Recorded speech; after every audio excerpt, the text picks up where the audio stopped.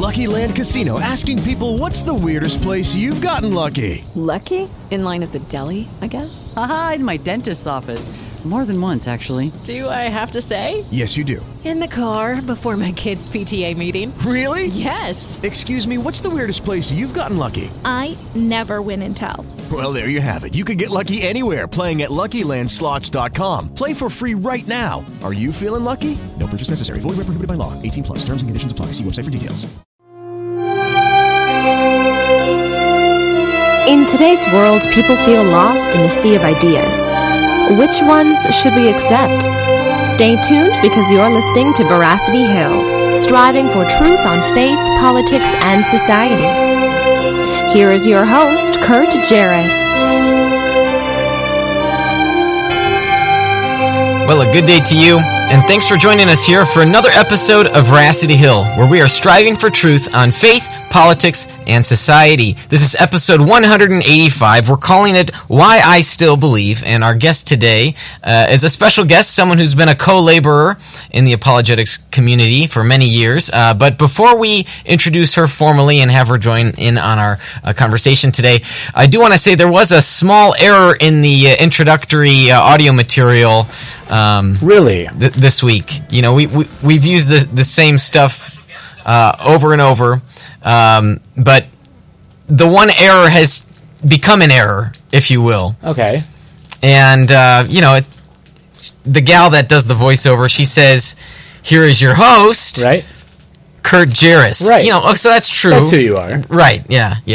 But usually when folks have podcasts or something like this, they, especially if they have a terminal degree, they say, Dr. So-and-so. Okay. Yes. So on Thursday, I was in Scotland and passed my my Viva, my oral defense, and so I have received my union card. I've joined the club of people with PhDs. Hey. Yes. So I'm finally done, and actually, oh, you have it. Dip out of screen here. Okay. Here's the printed. Whoa. So this is actually, so I couldn't print it double-sided according to their rules and regulations. Right. So this formatting. It's bound here, and it's a big whopping. That's your work. Yeah, I spent 5 years working on it. That's pretty impressive. Yes, you don't want to see the list of grammatical mistakes. Oh boy. So there are a few options that could come out of a Viva. You can pass with no corrections. That is extremely rare. Sometimes people. Professors will only see maybe one of those their entire career. The most common is a pass with minor corrections. Then you could pass with major corrections. Sometimes whole sections need reworking, that sort of thing. Or you could not pass and they give you another chance. Or you could completely fail and they give you an MPhil. So those are different options. So mine was pass with minor corrections, and they are all strictly grammatical, spelling, formatting. I missed a couple spaces, that sort of thing. So, but nice to have those extra set of eyes. But it was a grilling of a couple hours with two fellows, Augustine Cassidy, who has actually been a guest on our program a while ago. He was on our show. And then Andrew McGowan, who's up at Highland Theological College. He's what's called an internal examiner. We have a street sweeper going by. Yay. That's the sound of a street sweeper, but it's snowing, so I'm confused. As many longtime guests know, we're here at the Defenders Media office in downtown West Chicago. We have all sorts of sounds and noises, like when Mark forgets to turn the volume down on his cell phone. That was you. I was trying to share the thing. Yes, no worries, Mark. Okay, so we'll work on changing that intro. Actually, I think we might. Well, Chris and I have talked about maybe having a rebrand of sorts anyway. So maybe it'll come time for that. All right, so very excited to be here today, back in the saddle. It's been a couple weeks actually since I've been coming to you live. We were down in New Orleans and we had a couple interviews. But being back in the office, there's something nice about it. Getting back to things. So for those that are wondering if they should call me Dr. Jairus. I have a couple different options here that I've got loaded. Chris, could you put those up on the screen? So Jairus is kind of hard to say. Some people don't know how to say it. And our guest is kind of smiling because she agrees. She's one of those folks like, how do you say your last name? So there we've got a picture. That is Dr. J himself, Julius Erving of the Philadelphia 76ers, a famous professional basketball player, Hall of Famer, Dr. J. So that could work. If you don't know how to say Jairus, just Dr. J. Also, here's another fun one. If you just wanted to say Doc, Doc Brown from Back to the Future, great movie. Just call him Doc. You could call me Doc. So that would be a nice little nickname. So you have Doc or you have Dr. J if you're ever worried about which one to refer to me as. So easy, nice and easy. Okay, I just wanted to say that. That was also one of my tertiary reasons for getting a terminal degree. So people don't have to call me by my last name. All right, well, what's been happening in the United States over the past few years is that people are buying into these deconversion stories, testimonies, and experiences. People are, for some reason, impressed with people when they announce that they've left the faith that their parents raised them and they've now become an atheist or something else. There's a lot of positivity sent that way. Oh, good for you. Isn't that nice? This, however, is... I don't think there's much merit to that, although it's certainly a joy when Christians hear of people deconverting to join, deconverting from some other worldview into Christian faith. It's always nice to hear that. But is there much merit to the story themselves? Well, there's a functional use to the story. Stories are persuasive. They're inspiring. But also, the story should be backed up with good, sound reasoning. So what our guest today has done is she's put together a story about her journey and the facts that support that journey. And so she's written a testament of faithfulness, intellectual faithfulness to the Christian worldview. The work is called Why I Still Believe by Mary Jo Sharp.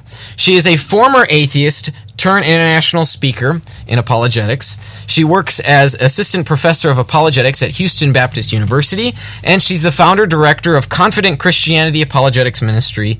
She has graced the cover of Christianity Today, along with some other women. The title of that cover story, The Unexpected Defenders.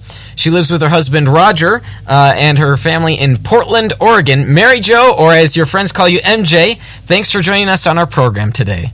Hey, Kurt, it's so good to be on with you today. Yes, I hope that wasn't too much of a long-winded introduction. No, and congratulations. I'm so excited for you to be at the end of that long journey of a PhD. That's awesome. Thank you so much. Yes, it's a multi-year project, many long hours, and glad that it's done. Yes, I know. Okay, so to start off, if you could give our followers, our listeners, a brief background about your journey from atheism and bringing you over to the Christian worldview. Yeah, thank you for asking me that. I was... Part of my story is that I was raised outside of the Christian faith, and I wasn't raised by parents who were adamant atheists. So I didn't even really know I was atheist because I never really even heard that term until I got involved with apologetics and with reasoning my belief. But I was raised in the Pacific Northwest. I'm from Portland, Oregon, and outside of church, and in a culture that was really post-Christian or somewhat post-Christian. So as opposed to where I spent the last about 25 years of my life in the southern United States, where people call it the Bible Belt because there's a lot of cultural Christianity down there.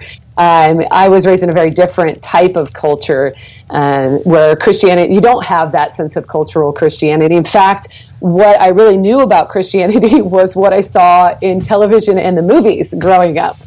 So my view about Christianity in general was pretty shallow.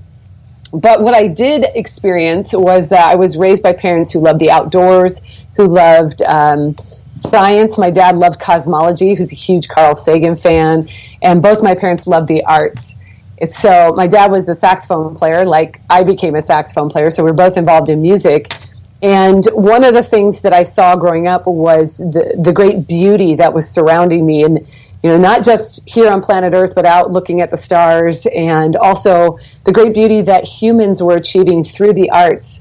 And I really felt like these areas had profoundly impacted me growing up, so much so that I believe that just seeing the great beauty in the world and wondering at what all this was for was really drawing me to search for the meaning behind it. And I had, at that time, I was an older high school student, and I had a high school band director who I greatly respected, who was a Christian. And he took a risk he was burdened for me. So he took this risk of giving me a Bible, so sharing his faith with me my senior year of high school. He said, "Hey, Mary Jo, when you go off to college, you're going to have hard questions. I hope you'll turn to this." And so he gave me a Bible. And I wasn't really sure what I'd find in there, but I knew I was searching. I knew I respected him. And so I began to read that Bible. And in there I found the source of all that beauty and the intelligence that was behind it all. I found the artist behind it. So in college I began to look for church. I began to go to church. I'm the opposite of what we always hear, the statistics. Your kids are going to go off to college and lose their faith. And there's this person who's not a believer in God going off to college to investigate it. And I did find eventually a church where I heard a clear explanation of the good news of the Savior for mankind. And I was very excited to discover that all these pieces I had been looking at finally came together. That's when I trusted Jesus as my Savior. So my path was through many different avenues, but a lot of it had to do with the great beauty I saw in the world and the wonder at what was this all for. You talked there about sort of your transition from atheism and then even going into a church for the first time. What were some of the personal questions that you struggled with, right? Your band teacher said you're going to have these questions here. So if you could share with us some of those questions? Yeah, I think they all go back basically to my trying to understand what life was for. Because I was deeply impacted by profound beauty and power that I saw in nature. I grew up during the time when St. Helens erupted here up in the Northwest, and so that raw power. I just wondered, is this all there is? We live and die, and there's nothing else to it. And I couldn't reconcile that with my experience of having these transcendent moments in performing music, and especially in high school. I was in a particularly good high school concert band, and so we created such beauty that I couldn't figure out the meaning behind it. What is this pointing us to? Is this all for nothing? And I have one sort of not so high and lofty moment, which is when my high school boyfriend, who I kind of thought I might end up with, in marriage or at least long-term relationship, when he broke up with me. And I remember thinking, I'm upset and I'm crying, but what does it matter? I couldn't figure out why it mattered and why I mattered. So it was that question of meaning and purpose and value in the universe. Who am I in this vast, indifferent universe on this pale blue dot? I couldn't figure that out. Those are the kinds of questions they weren't formed that well in a teenage mind, but that's what was running around up there. Now, for many people, receiving a Bible is not very convincing for them to crack it open and find the answers to the questions that they're seeking. For you, where did you learn about the answers you were looking for? Was it from reading the Bible, or was it from hearing an evangelist? How did you get that information you were looking for? Yeah, mine really started with just reading the Bible, and I really did. I had read some Greek mythology growing up. I really liked Greek mythology. I thought it was totally awesome. So as I'm reading the Bible, I'm noticing it's very different. Luke especially hit me hard with his historical quality to his writing, his biographical quality.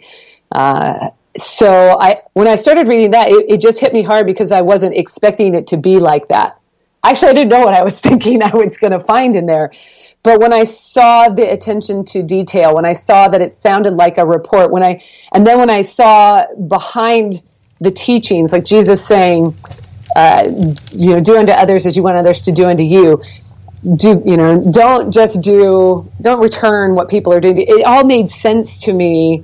This is where goodness is coming from. This is where justice is coming from. So what happened as I was reading the teachings in the Bible is they were making sense of my desire for justice, my desire for goodness and evil in the world, but there were actually real things. It actually made sense of it and started grounding those ideas that I held but had no grounding for. Mm-hmm. So I think that's what really pressed me on, was reading the Bible. It wasn't until later when I heard a gospel presentation of how does Jesus fit into all this? What is he doing? And why does that matter to me? That I actually began to say, oh, okay, this makes sense to me. Yeah. Now, you heard the gospel message for the first time or afresh, heard it clearly in that church setting. But what was it like entering a church building before becoming a Christian? I mean, that's not the experience of many Christians. Many folks are just raised as a Christian, so they're going to church as a young one. Or maybe they'll become a Christian, then go to church. What was it like not having that clear view and yet still going into a church building? I think there were two different things going on in my mind. One was that I was sort of excited to find the people who were searching for the same thing I was searching for. It's like, oh, here's a group of people I'm about to encounter who are looking for goodness, truth, and beauty in the world. They're actually searching for these things. And so I was excited. But I also was going into an environment that was completely foreign to me. And so I felt like the new kid in class, that I hope people will like me. I have no idea what I'm doing, and this is a new situation for me. So there's that awkwardness and nervousness of not knowing. I mean, I really did not know how to act, what to wear, any of that, going into a Southern Evangelical church. So there was the awkwardness as well. Did your garb raise any eyebrows when you went? That was actually, there's a story in my book about this, and that was actually after I had accepted Jesus. It's like the day I'm going to church the first time as a new believer, and I'm going to profess my acceptance of Jesus before this whole church. And I have two dresses at this time because I'm a poor college student, an undergrad. And so I picked, I was married, and I asked my husband, which one of these is best? And he said, oh, that one. I put it on. We go to church, get there. We're walking into the sanctuary, and the pastor's wife is standing at the door of the sanctuary, and she's greeting everybody as they're coming in. She looks at me, and I'm smiling, and I'm, awkward, nervous. And she says to me, oh, honey, we need to find you better clothes. Yeah, that's my first experience as a new believer in the church. Yeah. Yeah, I was a little shocked, a little disappointed, a little upset. So they didn't turn you away, though, did they? No. Yeah. Come on in, but we got to get you better clothes. Yeah, and my husband, growing up in a small town in a small church in this denomination, he was like, oh yeah, I'll take care of it. We're good. Move us along. Yep. So you write that you had been looking for a life-changing, Christ-focused community, a church family with real accountability to a transcendent and objective good that they pursued as actually true. And yet it was nowhere to be found. You perhaps didn't come across my church, which does all of that in Wheaton, Illinois, Faith Covenant Church. So how did that impact your young, immature, childlike faith? Yeah, I think that was very detrimental to my childlike faith. And I love that you pointed out that your church was like that. I do want to make sure that people who are listening know that this is not a condemnation on all churches. It's my own experience. I hadn't encountered this. And as you read that out loud, I was like, every time I read that, I'm thinking of how naive I was going into the church. I'm looking for this church family with real accountability, transcendent, objective good. I'm an idealist, and I'm like, there it is. I'm such an idealist. But yeah. I mean, to be fair, that is a good... You want people to be authentic. And there are churches where it just feels dry or forced. I mean, I've been a recurring, not a formal member, but I've been a participant to churches like that. And so, you do want to find that authentic Christian community. So it's a valid concern. Yeah, and since the question was like, how did that impact my young faith? Well, I was just really heartbroken that what I was longing for, I didn't find in the church. And it took a while for me to begin to realize that although people said they believed in God, I wasn't always going to find people who acted like that was true. Like they actually lived it out in their lives, or what that meant. It took a while for me to figure that out. And I saw people who were concerned with so many things that didn't seem important to me, like the color of the church carpet, whether we're going to have pews or chairs in the church, or what people were wearing who were brand new believers, things like that. But at the same time, those people they were the same people who weren't holding themselves to really grow in their knowledge of God or in their relationship with God.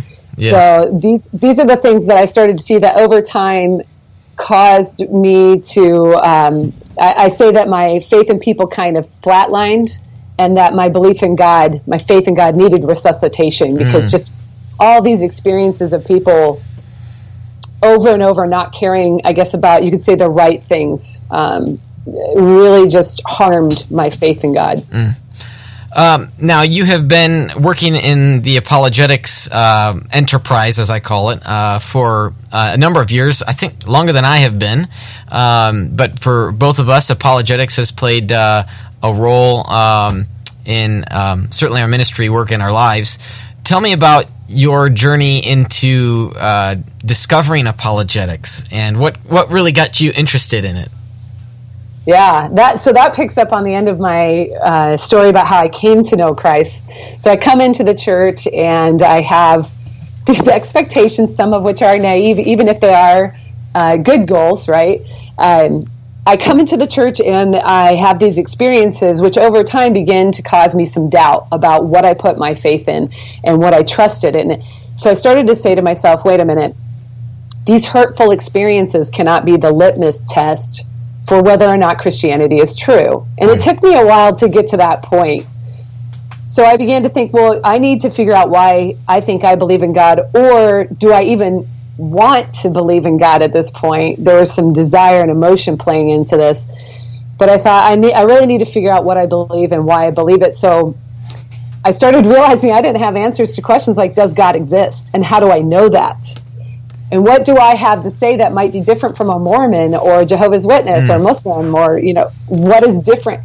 So I went looking for answers to questions like, why do I believe God exists? Why do I say Jesus rose from the dead, or that I trust the Bible as reliable? Those kinds of things. And as I'm looking for answers to those questions, I actually stumbled into this field called apologetics, which I didn't know was a field. I didn't even know it existed until I found books like The Case for Christ by Lee Strobel. And that's when I started to see that this was an actual field that people wrote in and have been writing in for a long time. What, if you could recall what year was it that you came across The Case for Christ? I don't know the actual exact year, but I know it was early 2000s, single digits, closer to 2000 than to 2010, like really close to 2000. I think I had read it in 2003 or 2004 when I was in high school. Yeah. So right around that same time frame. Yeah. Nice. Tell me about, last question before we head to a break here, and this could be a longer answer here. Tell me about your relationship with a sociopath and an ex-Muslim. So David and Nabil. I met Nabil Qureshi while I was in school at Biola University, because I had found a degree in apologetics which was going to help me answer all those questions that I was, trying to find answers to. And Nabil started close to the same time I did, but we both ended up in the summer program on campus together. So I met these two guys, and their personalities are as big as their height. They're big personalities. So I got to know them at school, and I saw that they were doing debates, and I absolutely thought that was brilliant. I loved it, and asked them if I could do a debate review of one of David's upcoming debates. And they said sure thing, and posted it on their blog, and ended up just from me asking, hey, can I do a review, it ended up with them just sort of sucking me into their debate world. And I ended up doing a bunch of ministry with them. And what's important about these two for me is there's two things that I'll say. One is that they really respected me for what I had to offer the kingdom of God. And that was the first time I had encountered that, where, you know, I wasn't just a warm body in a church, just do whatever needs to be done. But these two guys went, wow, you can really think through the arguments, and they really valued that. So they put you to work. They put me to work. And then the other thing was that they showed me that I was being a bit selfish. I had a bit of a selfish heart. I kind of liked my own little haven the way I wanted to have it and didn't want that disrupted. And they were such public Christians, and they had sacrificed so much. And I had to struggle with, do I really want that in my life, to have that kind of target on my back? Yeah. And so they sort of showed me I was a little bit selfish at that point in my life with how I was doing my Christianity. Yeah. Wow. Yeah. And of course, them having such big personalities, they wouldn't mind at all telling that to someone, you know, that they thought that would be the case for. Exactly. I am very grateful to both Nabeel Qureshi and to David Wood for helping me get out of my bubble and out of my comfort zone and pushing me into the things that, you know, God has gifted me to do. Yep. Nice. Good. All right. Hey, we're going to take a break here. But when we come back, we've got some more questions about you, your walk, maybe some other stories that you have to share, and your advice going forward for some folks. So, and I do want to tell our listeners, we've been off from What's Behind Kurt for a few weeks, and so I'm looking forward to playing that segment with Chris and Mark after the break here. So stick with us through this short break from our sponsors. You're listening to Veracity Hill, striving for truth on faith, politics, and society.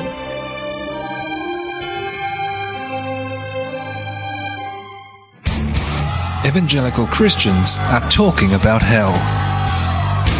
What if we believe what we believe because we've always believed it? What if the gospel is really a matter of life and death?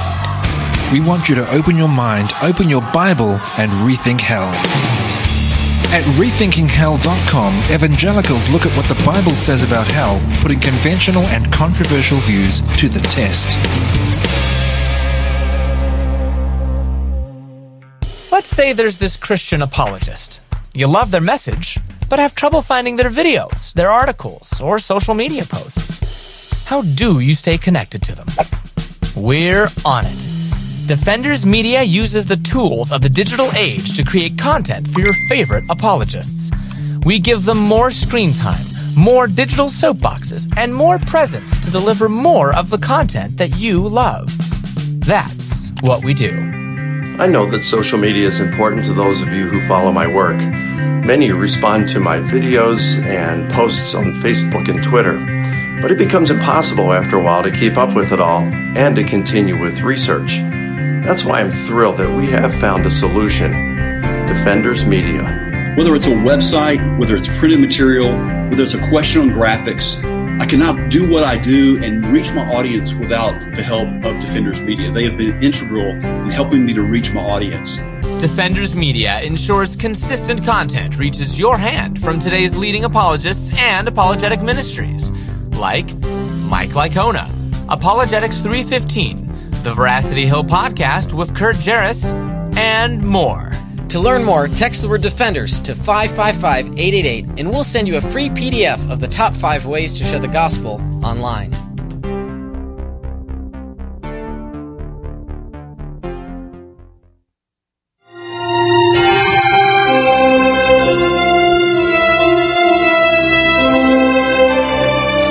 with us through that short break from our sponsors. If you'd like to learn how you can become a sponsor, you can go to our website, veracityhill.com, click on the sponsor tab to learn more. A couple different options. Would be great to have you partner with us to advertise your organization, your business. Maybe it's a book that you've published. We'd love to help promote that on our program. Also, let me talk about Defenders Media, one of our sponsors and the place where we produce the podcast. Defenders serves apologists and apologetic ministries by offering media services. Frequently, these apologists are scholars. They're too busy to to learn how to have a good-looking website, or even to manage their social media outlet, or to really up their game with Google Ads and produce some great audiovisual content. So this is why Defenders Media has come along to provide those services for them.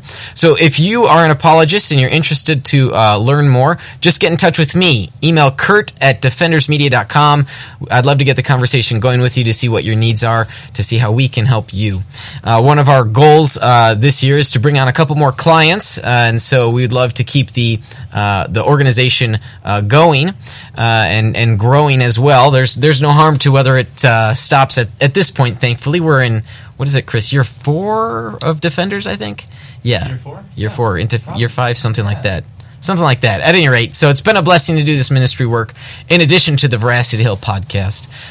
So we would love to have the organization continue growing in what it's able to offer to our ministry partners.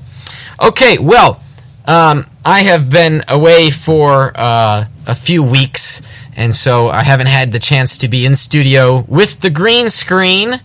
And so this is a fun segment that we started doing before the end of the year. And it's called What's Behind Kurt? Good man, Chris. Didn't skip that beat.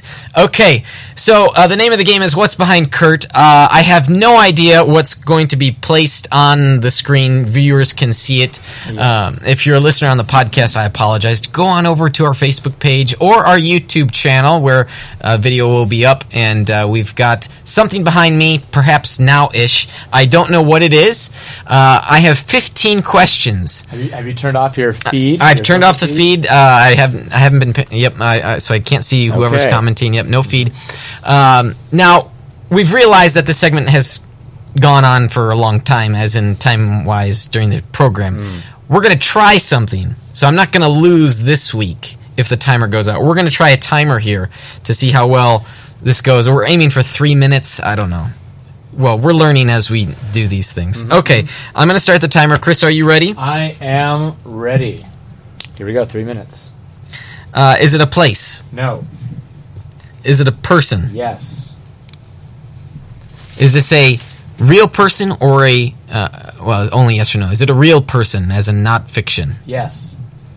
Is it a male? Yes. Man, I'm on a roll, kind of. Kind of on a roll. Yeah. Is this person alive today? No. Ooh. Did this person ever live in the 20th century? Yes. Yes. Mark thinks yes. No, Mark yes. Confirmed. Mark is Mark correct. confirmed. Okay, all right. I have the Wikipedia. I had to no, think. don't. Okay, no, I had to no, think. no. I had to think. All right. Yes, the answer is yes. Yes. Okay. Was this person an American? Yes. What question are we on? 7. I've got 2 minutes to go. That's not pretty good so far. Yeah, you're 7 of your 15. That's right. Yeah, only took 1 minute. Is it a politician? No. An athlete? Yes. All right. An athlete who has died, lived in the 20th century. I'm on my way. Baseball player? Yes. Oh, we doggies! 5 questions left. 5 questions to go. It's a baseball player that has passed away. Yes. Did this player play for the Yankees? No. Wait, hold on, Mark. I'm looking at the Wikipedia page. I'm looking at the Wikipedia. They're debating over the Wikipedia page. So, can you ask that question one more time? Did the person play for the New York Yankees? No. Okay. How many questions have left? You have 4 questions left. Oh, gosh.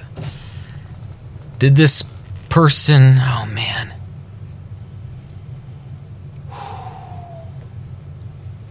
Did this person play for a Chicago team? Yes. Yes. Did this person play for the Cubs? Yes. Yes. Hold on, Mark. I've got 2 questions left. Try and give them time, that's why. Is this person of Caucasian descent? Yes. Okay, so it's not Ernie Banks, right? Okay, so I've got one question. Okay, is it Ron Santo? No. Oh! I don't think you would have gotten this. You could have gotten it. Well, I don't know. Is it Raleigh Three Fingers? No, he only played on the Cubs one season, actually. Oh, one season? Yeah. It's there's your timer. There's the timer. It is former Cubs player and manager. Manager. Yeah. Don Zimmer. Oh, Don Zimmer. That would have been a hard one. Yeah. That was a user submitted. Yeah. Entry. Nice. Great. Well, thank you, listener, for that submission. Very good one. I was close, but it would have been hard. I'm not sure. You were in the ballpark. Even with 20 questions, yes. Oh, okay. Wow, I see how it is. Okay, well, very good. Thank you, listener, whoever that was. Can you say the first name, or was it anonymous? It's not anonymous. I just need to find it. No worries. Give me 2 seconds. It's submitted by someone named James. James, okay. Thank you, James. All right, well, now we have moved to a segment that we call Rapid Questions. This is a third of the time that it takes. Oh, see what I did there? It's 3 minutes. That worked well. So, Mary Jo, are you still with us?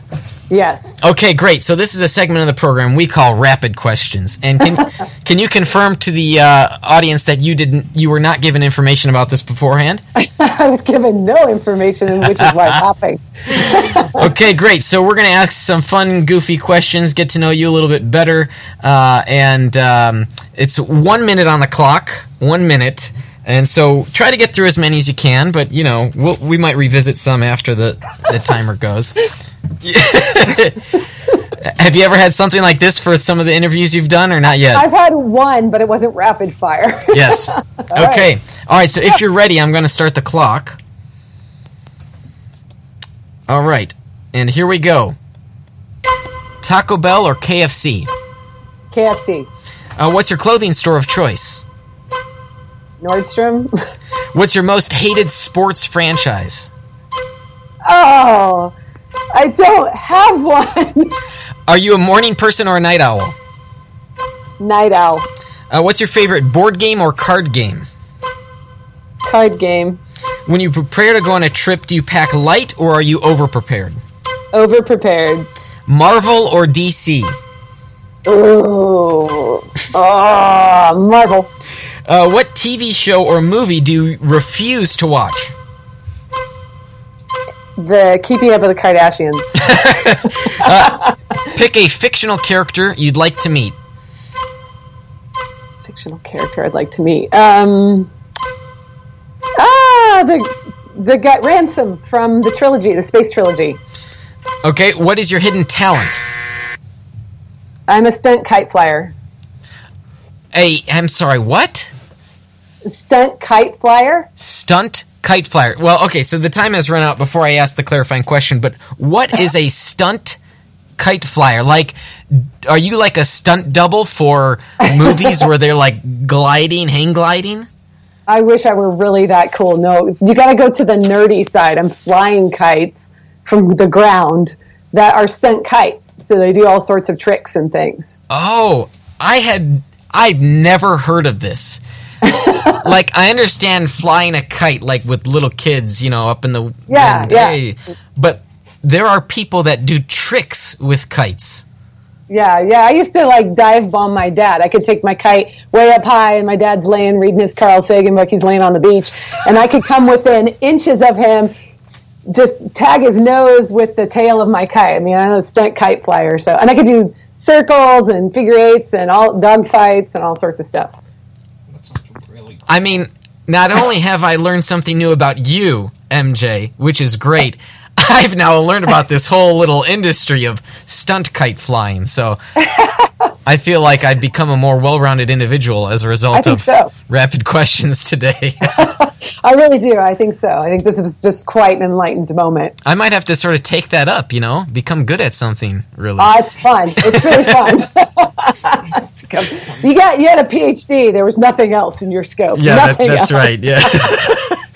Okay, so let's get back to the conversation. We're talking about your journey, your faith journey, out of atheism into Christian belief, but instead of a deconversion story, what you've offered to readers of your new book, Why I Still Believe, is a testimony of intellectual faithfulness to the Christian worldview. And I do want to say this, for listeners who have stayed with us, we are giving away this book for free. Here's how you do it. Just share the Facebook video to your profile, and we will pick one winner from the folks that do that. Be sure to comment below that you've shared it so we can confirm that it's you. Sometimes there are privacy settings, so we don't see everyone who shares it. Share it to your profile, comment below, and then you will be entered to win this very book. And this one's mine, so I've got two. So thank you, compliments of Zondervan. Hey. We're giving one book away here. All right, so let's get back to talking about your journey here. What you have done in your ministry. So you started with Confident Christianity, and then you became a professor of apologetics, if I have my chronology correct. Yeah. Your career as an apologist and a professor is built upon helping others understand and share those arguments that support the Christian worldview.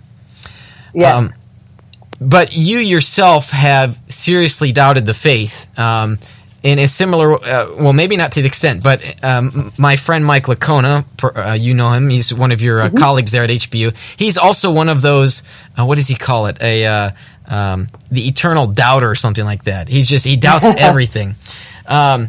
So how has that helped you? How has your doubts helped you in your career and your ministry work to help others who are experiencing doubt in their lives?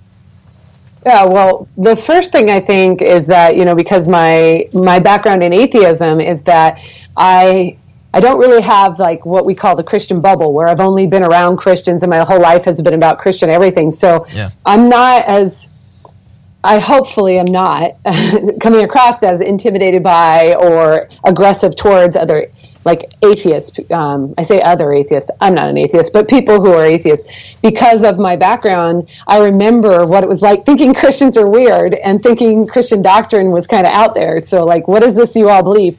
I had that thought in my life that I was the normative person in the world and that religion was sort of on the fringe, whatever I thought that meant. But so I think that helps me not see atheists as them versus like an us. I just see them as other people, and they're on their journey of discovering what's true. And so I think that really helps.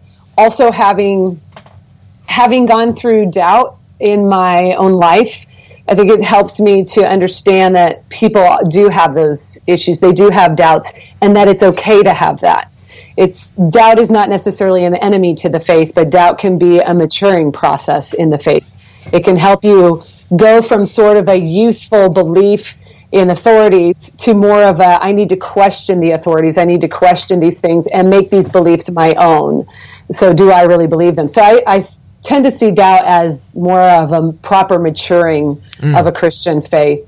And I think that I hope that would make me more empathetic towards people who are going through those times of doubt and help me to help them put words to what those doubts are and to find those answers so that I can come alongside people. So I think that was answering what you asked, but anyway, so I see both, like my doubt and my former atheism really, I believe, help people through their own journeys.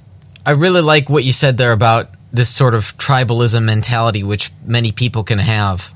And I think, frankly, it comes from a place of insecurity almost when this tribalism gets brought to the fore, because we are called to reach out to those people and to love them, not to think we're better than them and that we have the right answers and they're wrong.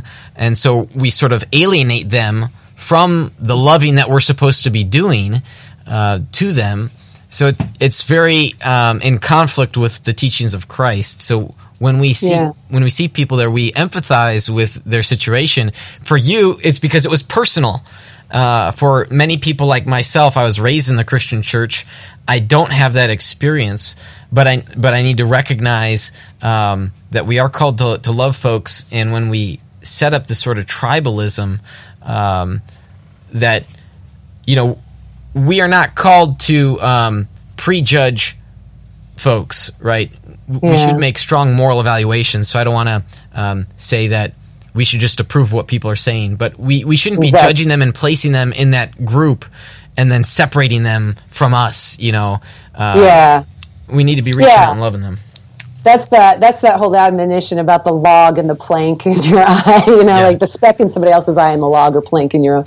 We all go through things. We all have our vices. We all have our periods of trouble and doubt and questions. And I don't remember how exactly C.S. Lewis framed it, but it was something about, be kind to those who are in the hallway still, because they haven't found their door, right? They haven't found their way to what they're to what they're after, looking for truth. Be kind to them because they're still on their journey, and you were once there.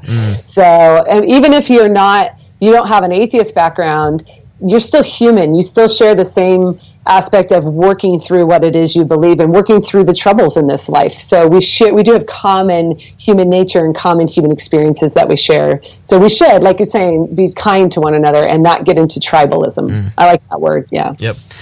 There are many people who lose their faith and they say that it's for these rational reasons, X, Y, and Z. You have sort of dealt with that thinking yourself, but then you've thought maybe there's something else that's going on. Could you talk more about that? Yeah, that's sort of the going mantra of the day, isn't it? A person can't believe in God because of the rational reasons. It's intellectual suicide. It's just all dry intellect. I'm totally objective, which is why I don't believe in God. I've heard that so many times, especially on the internet. Oh, yeah. And then you find out that they were beat by their dad when they were a kid, and you're just like, oh, Yeah, that's the thing is, when I began to doubt what I believed, I didn't have an emotional or intellectual depth to my faith to be able to aptly describe what was going on or what I was experiencing. So I naively believed that I could have something like purely and simply intellectual doubt about God. But beliefs are never formed in a vacuum, like you were alluding to there. I can't be removed from myself and my experiences and my emotional memory to do a completely objective survey on my beliefs. That's not going to happen. And this is going back to what Francis Bacon is talking about in the New Organon with the idols of the mind, and how it's very hard to get past those idols of education, your educational upbringing, your background, or Plato's Cave, for those of you who are familiar with Plato's Cave. Yep. It's difficult to get beyond those. So I've come to realize that in the onset of my doubt that it did begin with a distrust of persons, that there was hurt, and there were experiences that were informing. There was some emotional doubt behind there. That pushed me into the intellectual questioning for sure, but I had to remember that I had this distrust of persons. So God is a person. And at the end of the day, I'm not just going to end up I'm not going to end up with propositional truth or a set of facts about God, because God is a person. So at the end of the day, if I come to discover that he's real, what I'm looking at is relationship. And I have to determine, do I want that relationship? Is my desire to be in relation to a person? Because with people, there are obligations. With a set of facts, there are not. So I think there was a lot playing into my journey and my intellectual doubt, and how it was being fueled at disgust about what I saw in the church and the hypocrisy that I saw from believers. Many atheists cite the problem of evil and suffering as reason to disbelieve in God. And of course, you and I are familiar with various intellectual defenses, defense against the logical problem of evil and theodicies and whatnot. But for some people, it becomes very personal because they themselves have experienced the suffering. So how have you dealt with the problem of evil and suffering in your own life? Yeah, that was what was hard for me. I actually describe in the book where I'm engaged in doing a debate review. And as I'm thinking through the atheist's question of, hey, the problem of evil would all go away if there wasn't pain and suffering in the world. I'm like, yeah, that's right. Anytime I talk about the issue of the problem of evil, it can come across as very uncaring and removed, So this is where we get the ivory tower theologian thing. It's like we're not down there amongst the people caring and suffering with them because we sort of remove ourselves. You actually can't remove yourself from the pain and suffering that's in this world. So the experiential side of the problem of evil is always hard for us to deal with. No matter what I come up with as far as theodicy. So for those who don't know, theodicy is that reconciliation of, God's existence with the evil in the world. Because we say God is good, so that creates some dissonance for us. At the end of the day, I can come up and say, here's a theodicy, here's a defense of why this is the case, a logical defense, and then the problem is I still can't answer why are you personally suffering, because I don't know. I don't have that answer this side of resurrection. So that, for me, where this needs to go is that I think the church really needs to teach people about the problem of evil, the theoretical. They need to really examine, why do you believe God is good in a world full of evil? And what have you done in your thoughts about handling this? Because you are going to suffer.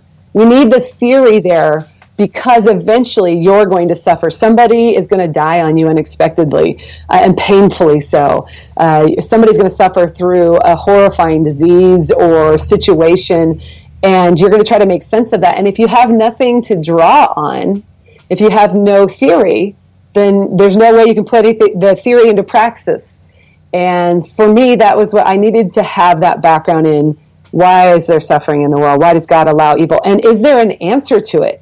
Remember, as we're looking at different worldviews, as I'm thinking about stepping away from the Christian faith, walking into an atheist worldview, there's no answer to it. In fact, it may not even be right or wrong. It may not even be wrong that they're suffering in the world. In fact, there's no good or evil at the base of the universe, then this is just the way things are. Yep. Whereas in the Christian worldview, there's an agreement that this isn't the way things should be, and that there's an answer to that. And that answer has come and is coming. So there's a difference for me. This is a very powerful argument to look at. Well, what do you really believe, and what is the answer to this for yourself and for others? Is the problem of evil and suffering one of the most common objections you still hear? In talking to current atheists and former atheists, or even Christians that are worried that. What's the biggest objection maybe that they're worried about to the Christian worldview? Is it still evil and suffering? I still think it is, in its various forms. I think it works its way into individual or particular circumstances or issues, like hot topic issues in the world. But I still think at the base of it is this understanding of why is there evil in the world at all to begin with? Why didn't God make a world where there's no evil and there's no pain and suffering? And I think that's at the base level of all these questions. So, yeah, I do. I do think it's the number one, even though there are others that creep up there and kind of bump on it. Right. Like you've done some publishing on the copycat myth idea.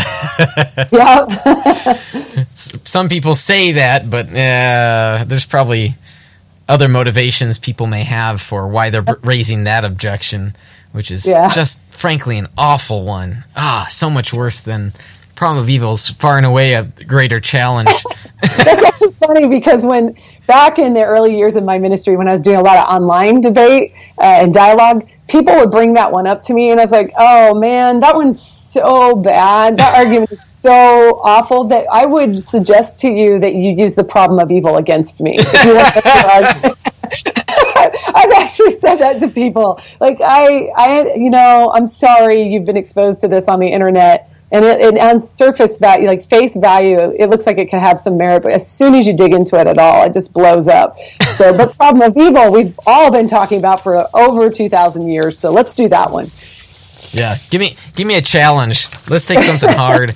Yeah, actually, I don't mean that condescendingly, but it's true. The copycat theory is really.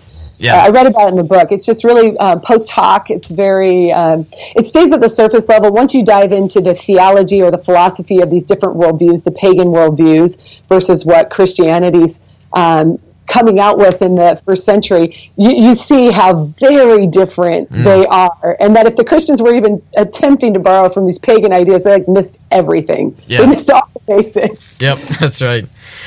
Hey, so when you had a young faith, you had challenges with the church. You struggled to, you wanted that good community, but you saw that there was some judgmentalness from Christians, and you happen to be the wife of a pastor. Which I'm sure you have short stories galore you could share about church life. But do you still love the church? Yeah, that's such a great question, isn't it? Because, that's what I was struggling with as I was writing this book. I didn't want people to think I was just writing one of those deconversion stories where you trash the church, they're the cause, they're the problem. No, I do still love the church, in short. I compare it to a marriage relationship. There are days when you feel like you belong there, and then there are days when you wonder what in the world you were thinking. I don't know what you mean, MJ. Man. That's right, Kurt. That's right. You just keep that. Hold the line, man. With the church, there are days when I want to walk away and say, I don't need this, but I made a commitment, and not just to the Lord. I made a commitment to the people he died for. And when Jesus in Luke 6 says, do unto others as you want others to do unto you, I have to think, how would I want others to treat me when I'm at my worst? And that's, kind of going back to the marriage analogy is, would I want Roger when I'm at my worst to just walk away from me and say, hey, I don't need this in my life.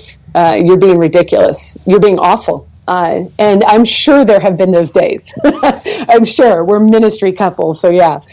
And no, I would want him to give me grace, and I'd want him to look past my flaws to see what could be there on the other side of those, and let me work through it. And that's kind of how I'm engaging the church now, is I continue to love her, generally speaking, because it's what I want from other Christians for me when I'm being my worst. There are situations, Kurt, I don't want to overly broad brush this. There are situations that are where you need to leave. Like there are some really bad situations of abuse and things like that. I'm talking more about my experiences with the church as a pastor's wife in all the hurt and just amount of it over and over and over. Why would I still engage with this? Well, it's because Jesus died for her. And he tells me to do good even when I'm not going to have good returned to me, right? That's his admonition. Not, hey, only do good if you're going to get something in return that's good. He didn't say that because he knew us. He knows us, and he knows that that's what's happening. And that's not just for people outside the church.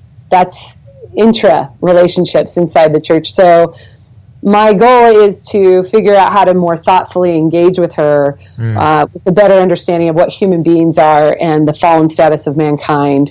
So I'm still working on it, but I love her. I do. Yeah, that's a good way of phrasing it. I like your answer. I can think of Paul and Barnabas, parted ways over ministry efforts, a disagreement of some sorts. We don't know exactly what. But there was that timing where they decided, okay, it's better for the church if we separate. So I'd be interested to learn about what that disagreement was someday. So. Yes, exactly. Me too. MJ, Mary Jo Sharp, thank you so much for joining us on our program today. We are going to be sure to put a link at our website to Why I Still Believe, a former atheist's reckoning with the bad reputation Christians give a good God, put out by Zondervan. And if you want to win this very copy, or maybe this copy, please share our video, share our interview with Mary Jo. If you share the video, comment in the thread here on Facebook, and that will enter you to win this very copy of this book full of wonderful stories, a powerful testimony of intellectual faithfulness to the Christian worldview and to God's people as well, because that's a part of the journey for all of us. MJ, if people want to learn more, they go to, is it confidentchristianity.com? Is that right? We have recently updated it, so you go to maryjosharp.com. Okay, maryjosharp.com. You can find various sorts of resources, I'm sure videos, articles. You can learn more about her very good ministry work. So thank you for the efforts you've been doing as someone who's a co-laborer in this same field.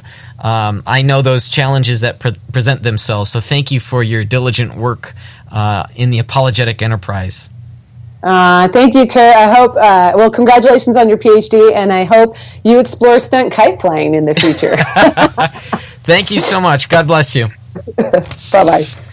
Well, that does it for our show today. I'm grateful for the continued support of our patrons. Those are folks that just chip in a few bucks each month, $5, $10, or $20 or more. If this program's been a blessing to you, please consider becoming one of our financial supporters to help this program continue to go and grow. And I'm also thankful for the partnerships with our sponsors. They are Defenders Media, Consult Kevin, The Sky Floor, Rethinking Hell, the Illinois Family Institute, and Fox Restoration.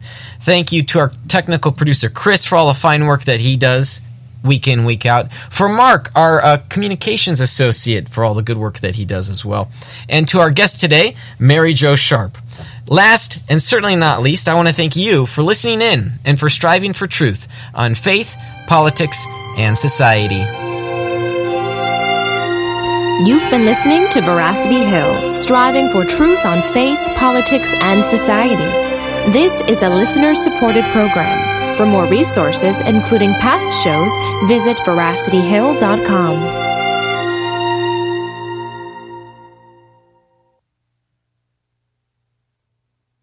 Hey guys, it is Ryan. I'm not sure if you know this about me, but I'm a bit of a fun fanatic when I can. I like to work, but I like fun too. It's a thing. And now the truth is out there. I can tell you about my favorite place to have fun. Chumba Casino. They have hundreds of social casino style games to choose from with new games released each week. You can play for free anytime, anywhere. And each day brings a new chance to collect daily bonuses. So join me in the fun. Sign up now at ChumbaCasino.com. No purchase necessary. VGW Group. Void where prohibited by law. See terms and conditions. 18+.